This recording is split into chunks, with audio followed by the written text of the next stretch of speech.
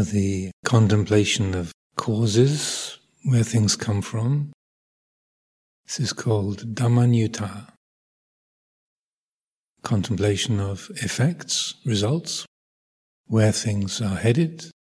This is called Atthanyutta, A-T-T-H, Atthanyutta. So these are the first two in the list of 7 qualities of a Sappurisa, a well-rounded person.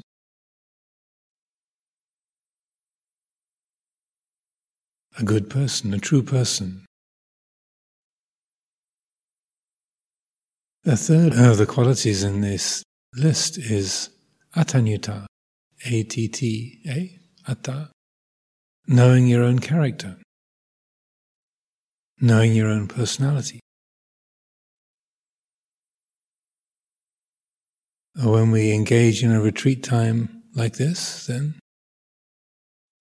we have the same routine, but we will have different conditioning, different personalities. The practice, the way of working with the mind has different effects. There's different conditioning in the system.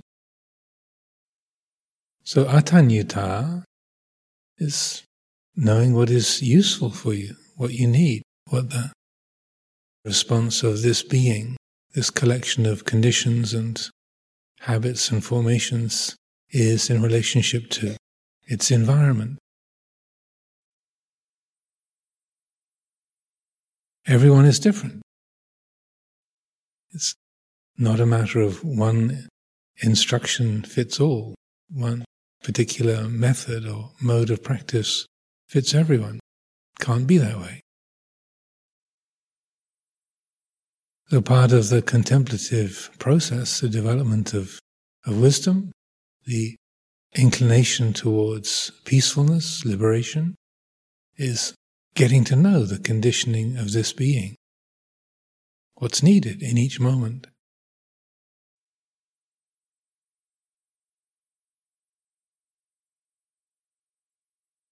Some person might be extremely relaxed and calm. Somebody else might be very tense and agitated. Notice that. What's the disposition, the pattern of feeling in this being? If there's a lot of agitation, busyness, anxiety, notice that.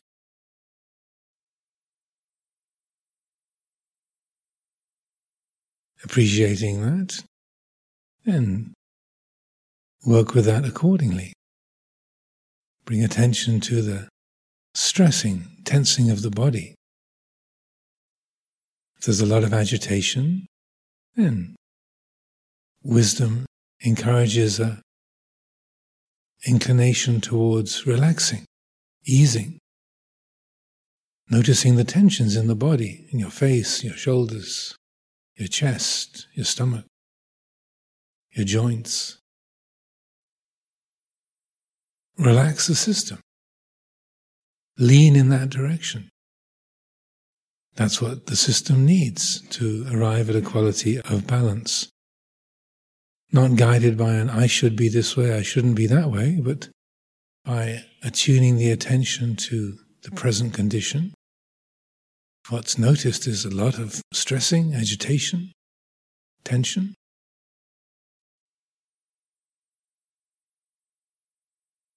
Knowing that, feeling that, then the inclination that's most skillful is towards relaxing, easing, softening the muscles, letting the body settle.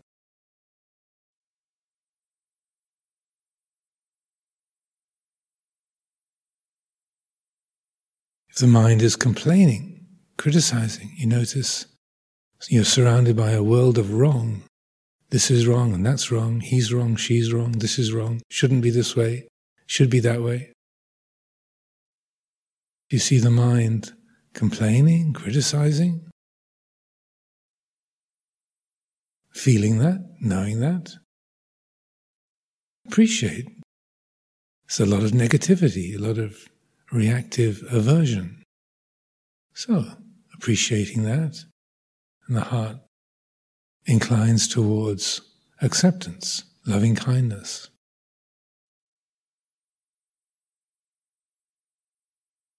Openness to the way things are, rather than always finding fault.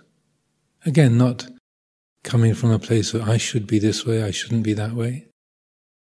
Not creating self-view and the habits of I-making and mind-making around that, but simply based upon awareness of that critical, negative, complaining habit, feeling that, knowing that. Let that inspire a quality of acceptance, openness, receptivity. Here it is. In this moment, it's exactly this way. Life is precisely like this.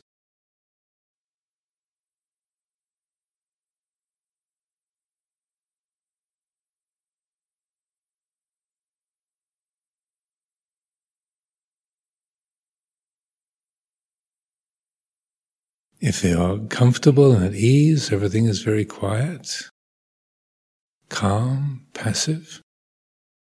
Again, noticing that, feeling that. Appreciating that quality of calmness, softness, ease. How wakeful is that? Is there then a recognition of, well, this is very comfortable, very easy, but I'm kind of switched off. There's a disconnect, a numbness. So, there's peacefulness, but being aware of that peacefulness, that quietness, that passive quality, then the heart inclines towards waking up, brightening, clarifying, not just drifting into comfortable, dull states, but letting that peacefulness be alive, alert, attentive. If the mind is spacing out, getting drawn into abstracted mental realms, getting lost in memory and different energetic qualities, spacing out. Notice that, feel that. Acknowledging a lack of groundedness. The mind getting lost up in the spacious, airy elements. Knowing that, feeling that. Attuning the heart to that, then there's an inclination towards grounding. Paying attention to the rupa khanda, the physical form, the four elements, earth, water, fire, wind. This body, material form of the earth, the stones of the temple floor, the oak of the pillars, the wind on your skin, the weight of the body on the ground. Consciously attending to rupa khanda.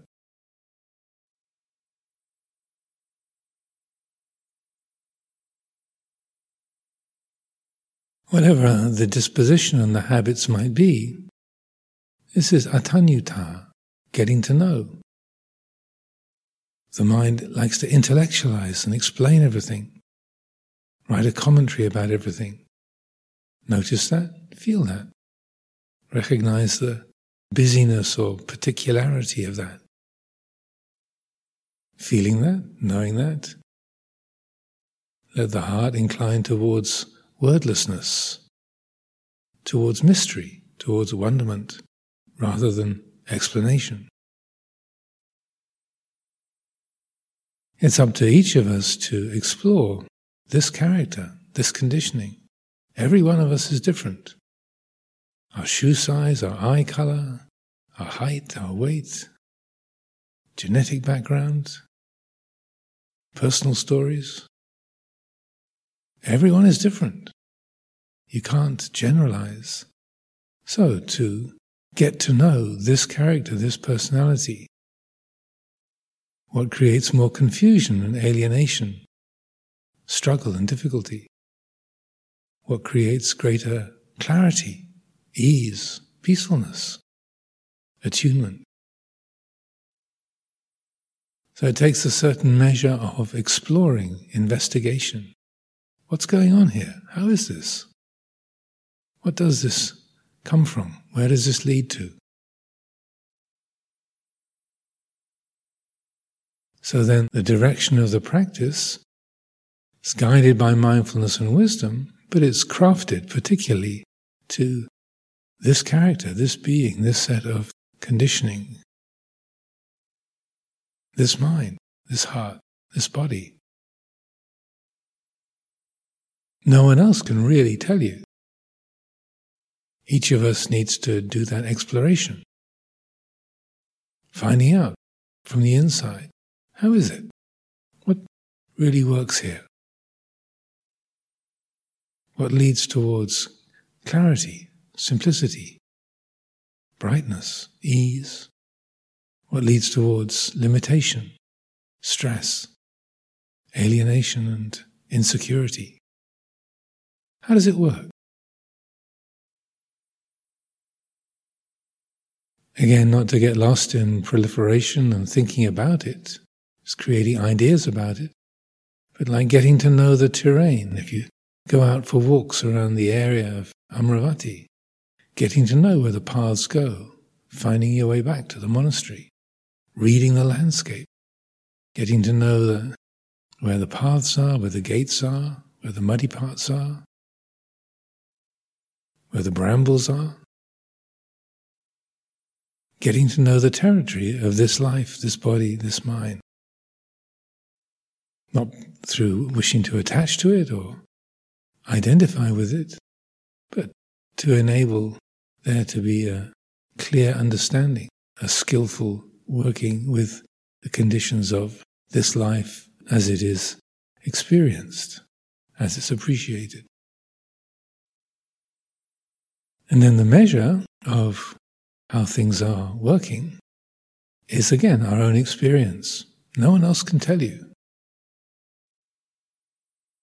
Each being has to know for itself.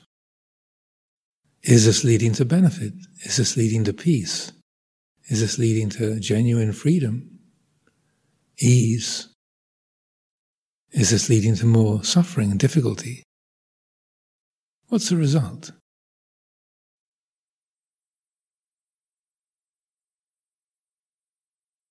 So there's a measure of responsibility, learning for ourselves. Teachers and guides and friends can help us, but essentially we each have to teach ourselves.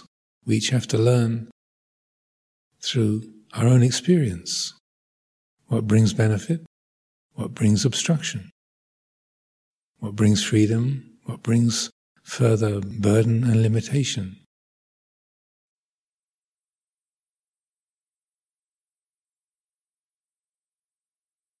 And when that learning is from within, not just an idea or a piece of advice handed from outside, if it's learning from within, from personal, direct experience, then it goes in a deeper way. It's learnt in a much more complete, holistic way. The heart knows beyond any doubt, beyond any speculation. This is the way to go. This is the path. And then that path is what leads to peace, to ease, to freedom. And that too is experienced individually. It's not that we're told this is peace, this is freedom by an external authority, but the heart knows this is what it's like. This is the experience of limitlessness, ending of dukkha, peace at last.